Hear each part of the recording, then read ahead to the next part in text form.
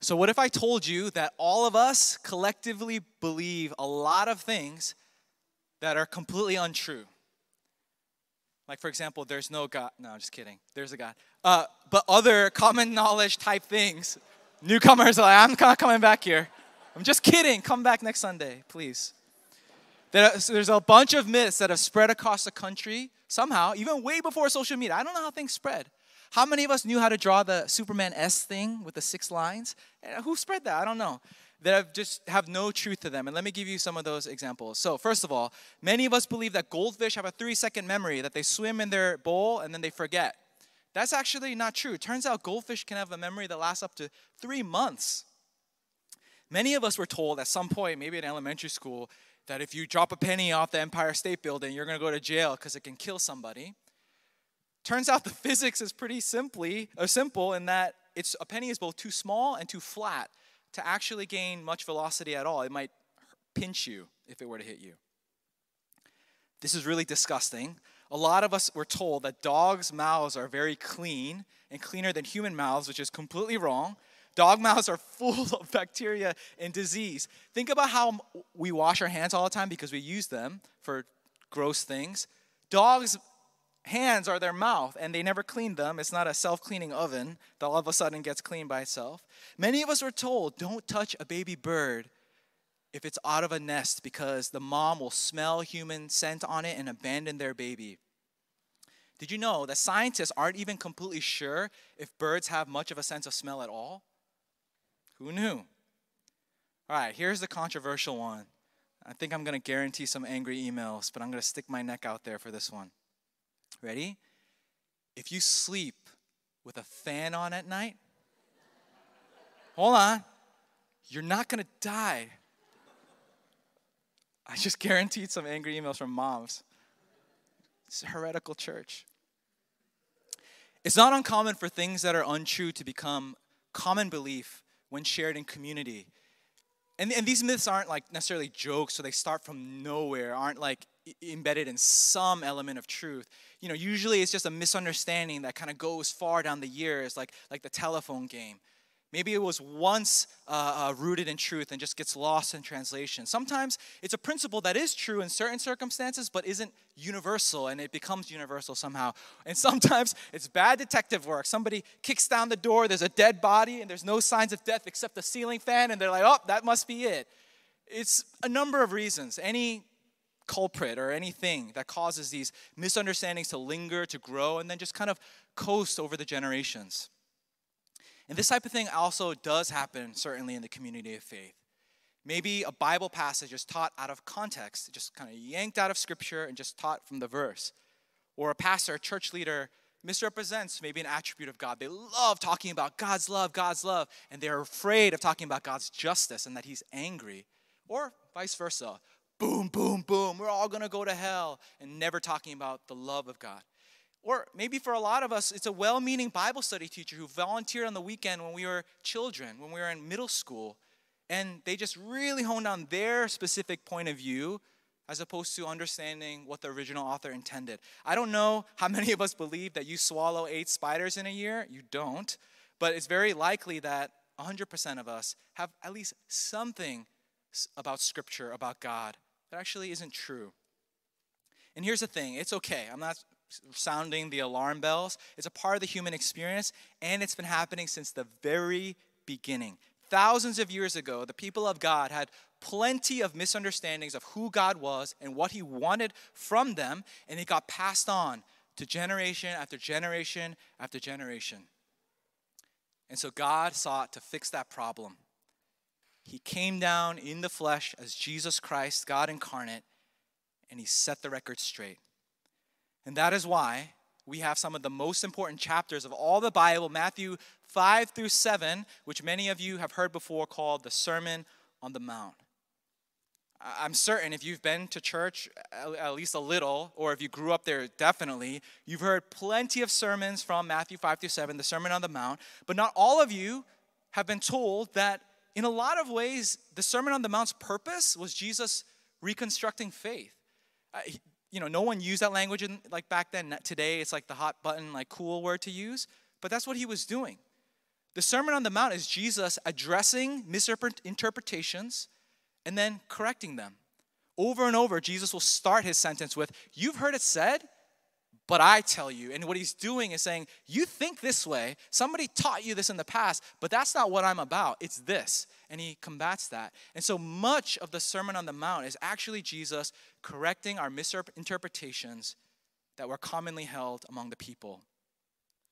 And just as much as the people back then needed to hear Jesus directly tell us, hey, this is who I am. This is what you should care about. This is what I'm about. And this is not who I am. We need it today. And thank God we have a Bible that we can open up, read, talk about, gather in a room to talk about, and turn to over and over and over again in this life in order to recalibrate what the heart of God really is and what we should commit our lives to. And so that's what we're going to do for the next 5 weeks. We're going to choose 5 different passages from the Sermon on the Mount, Matthew 5 through 7, and hear directly from Jesus, hey, y'all think this, but that's not it. It's this. This is what God is really about. This is what following me is truly about. And so we're going to start right from the beginning this morning from Matthew 5, verse 1. So hear God's word. Now when Jesus saw the crowds, he went up on the mountainside and sat down, and then his disciples came to him, and he began to teach them. Aren't those verses just epic, just thinking about that moment? He began to teach them, and he said this, "Blessed are the poor in spirit, for theirs is the kingdom of heaven. Blessed are those who mourn, for they will be comforted. Blessed are the meek, for they will inherit the earth. Blessed are those who hunger and thirst for righteousness, for they will be filled. Blessed are the merciful, for they will be shown mercy. Blessed are the pure in heart, for they will see God. Blessed are the peacemakers, for they will be called children of God. Blessed are those who are persecuted because of righteousness, for theirs is the kingdom of heaven. And blessed are you when people insult you, persecute you, and falsely say all kinds of evil against you because of me. Rejoice and be glad, because great is your reward in heaven, for in the same way they persecuted the prophets who were before you." This is the word of the Lord. Thanks be to God. So we need to start first with this word that is repeated over and over again, blessed. What does blessing, blessed mean? Someone sneezes, we say, bless you. If we say, like someone gives you a gift, oh my gosh, I'm so blessed today. What does that even mean? We just use it so commonly, it just becomes mumbo jumbo. So here's the definition. Blessedness, to be blessed, means to achieve the highest and most profound sense of happiness as a result of receiving the favor and approval of God. One more time. To achieve the highest and most profound happiness as a result of receiving the favor and approval of God. Being blessed, blessedness is God pouring out his goodness on you, and it's the joy that results because of that. So, if we have that definition in mind, highest, most profound happiness because God's love for you, we turn to these statements. And so we think of this scene, right? Jesus in his ministry, and he's popular by now. That's why crowds are chasing after him. He sits on the mountainside so that he can talk to a bunch of people. He begins to preach. And I imagine that this audience is just like, ooh, like this is going to be good. Like I followed this guy. I walked here from so far away. Did you hear about this guy? Like the miracles. He turned a bunch of vats of water into wine. And so there's all this anticipation about what this new, like famous, clearly prophet, clearly something special guy is about to say. And I can imagine their faces just being with smiles and then like just being so disappointed as he throws a knuckleball at them. No one would have expected what he was about to say about your highest profound happiness is this, because this is what he says. He says, your highest and most profound happiness is if being poor in spirit, being mourning. What he means by that, poor in spirit means to be spiritually bankrupt. It means to know how broken you are. And then the counterpart to that is the mourning. It's not just blessed are those who are crying. It's blessed are those who mourn the reality that this world is messed up. He says, blessed are the meek. Your highest and most profound happiness is when you choose to be powerless, when you stay at the bottom, when people walk all over you. He says, blessed are those whose greatest longing is to be righteous, like hunger, like starvation, that you want God's will in your life, like you're dying of hunger. Blessed are those who are merciful, not those who get justice and who get theirs and who's if something bad happens to you, it's made right. You are compensated by law. No. It's those who are merciful and is just forgiven without anything. Blessed are those who are pure through and through. Blessed are those who create peace on opposing sides, not those who speak up for themselves. Blessed are those who, this is nuts, get persecuted for being a Christian. So let's talk about misunderstandings, right?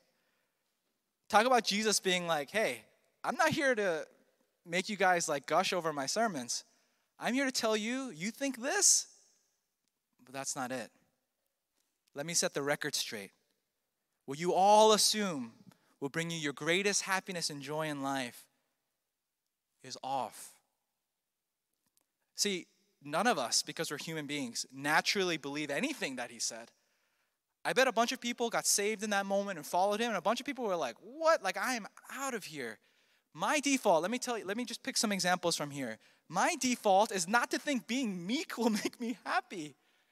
My goal in life that I attribute or I connect with, I probably am going to be happier, is when I climb the totem pole, climb the ladder, when I have more influence and power and status, not when I'm at the bottom rung of society. But Jesus says, no. Actually, staying there is going to actually give you a more satisfying life. As a default, as a pastor, my blessedness, highest and most profound happiness, I do think it's going to be when so many people start coming. We're running out of space. We need to add more chairs because everyone's like, oh my gosh, Pastor Danny, I love Cornerstone so much. Everything that you guys are doing is so amazing. I tend to think naturally that will make me happier. Not when people insult me, say evil against me, and to the point of persecution. Everything that Jesus says sounds a little nuts here. Are you kidding me right now? But even though it sounds way off, I think the only way that I can get myself to disagree with him is if I cover my eyes and ears and I pretend that I don't see so much proof that he was right. Let me give one example that all of us can relate to, particularly Cornerstone's demographic. Cornerstone is made up of people, mostly, the majority of us are people who in the worldly blessedness sense. So if we were right and Jesus was wrong, are the most blessed people in the world. We have the best educations, the best salaries, best living situations, best quality of life circumstances, literally in the world. A lot of you, I was college pastor for a lot of years. You came here and you're at your safety school and I just gave me the most money school, or I didn't get into my dream school. That school to you is millions of students' impossible school. I couldn't even dream of ever stepping foot on the campus, let alone be admitted there. Those of you who are working, you're post-college, a lot of us will get our entry-level job and your starting salary, maybe it was disappointing to you. Over 90% of the world will never achieve that salary, even with decades of experience.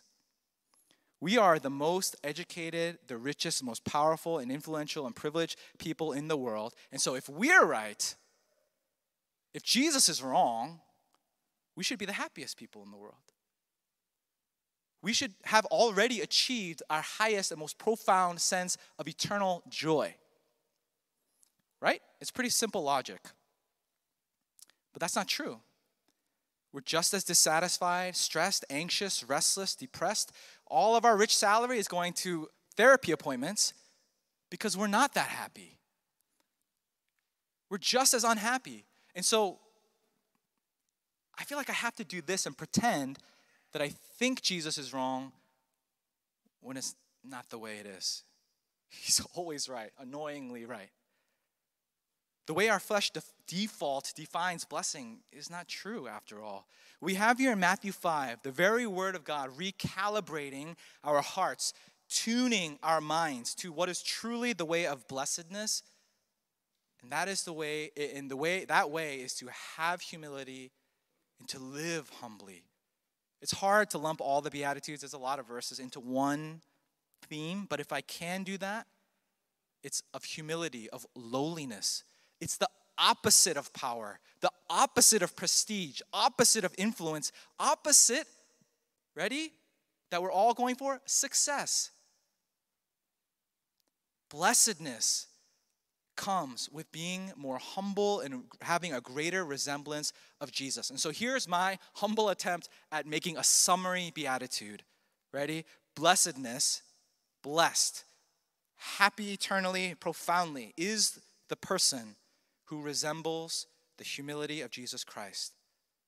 Blessed is the one who, like Jesus, was poor, who mourned the brokenness of the world, who chose to be meek as opposed to powerful, who followed God's will perfectly and longed for it, who was rich in mercy even to the people who murdered him, who had nothing but purity within him, who made peace, not war, not fighting, not disagreement, not taking sides, not you versus me, who made peace, reconciling enemies, and then turning them into family, who was not only persecuted, but was killed because of righteousness.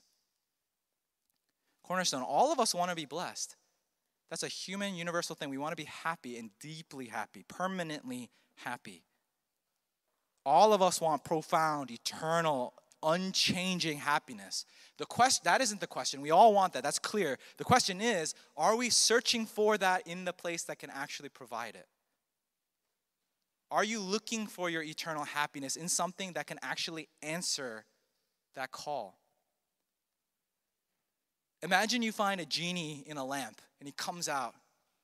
They're always blue and they're always jacked for some reason. Why do genies have to be so built?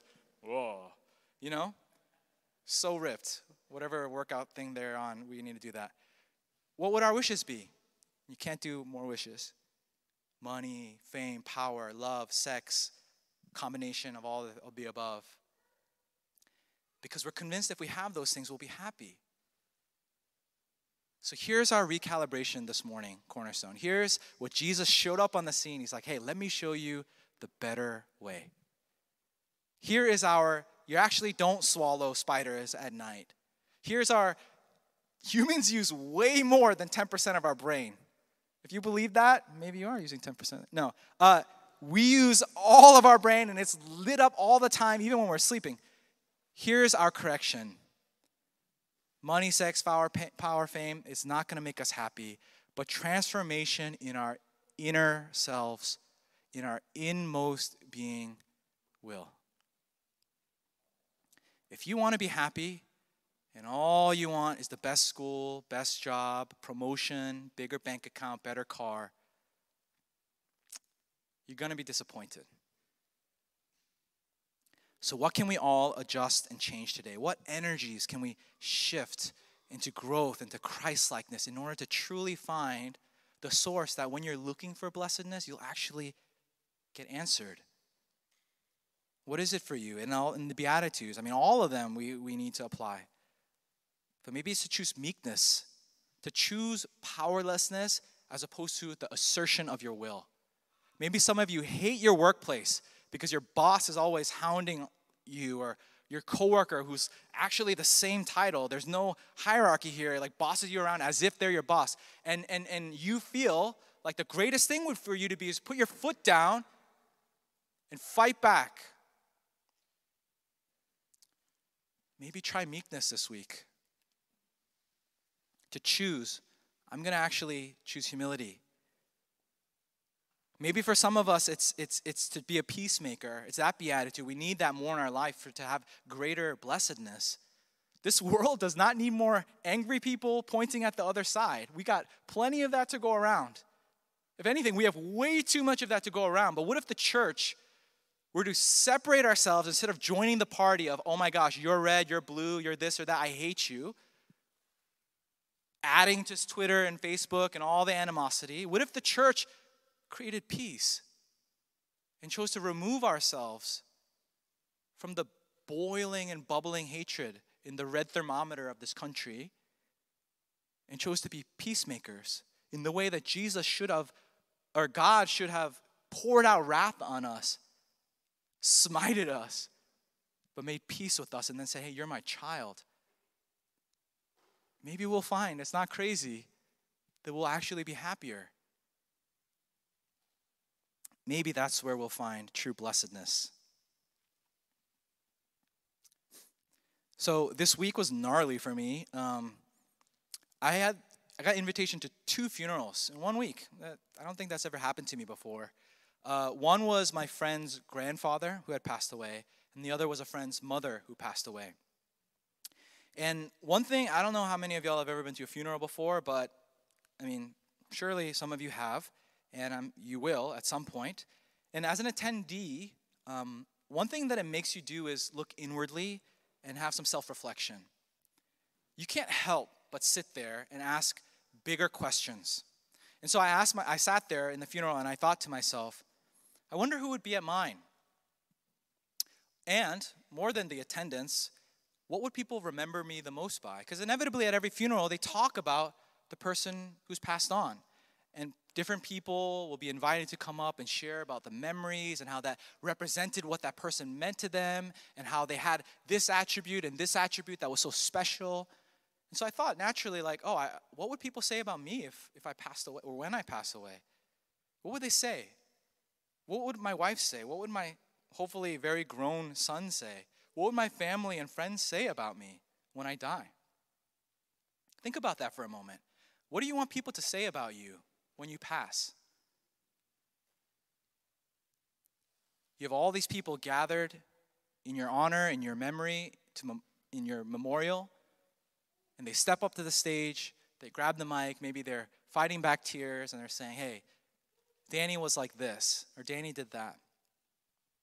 What would you want?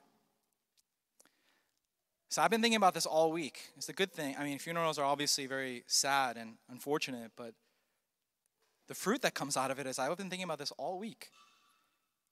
And I can't help but feel so much tension.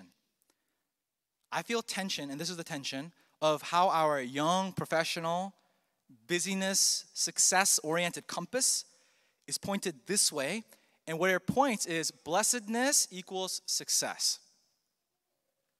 And the tension that I feel is I know that's not true, but I'm pointed there. And if I don't make any changes about it, I don't think I'm going to want to hear what people say at my funeral. I'm saddened. I would be saddened. I would be a little embarrassed if people showed up at my funeral and they were like, he always sent an email on time. I am good at that, by the way, as many of you know.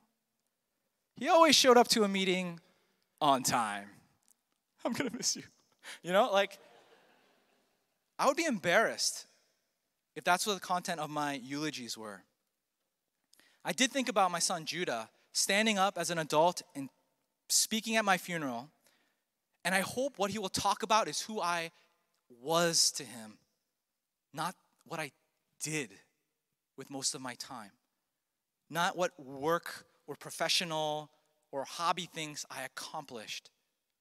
I hope he'll talk about how all he remembers is that I was always around, that I was present.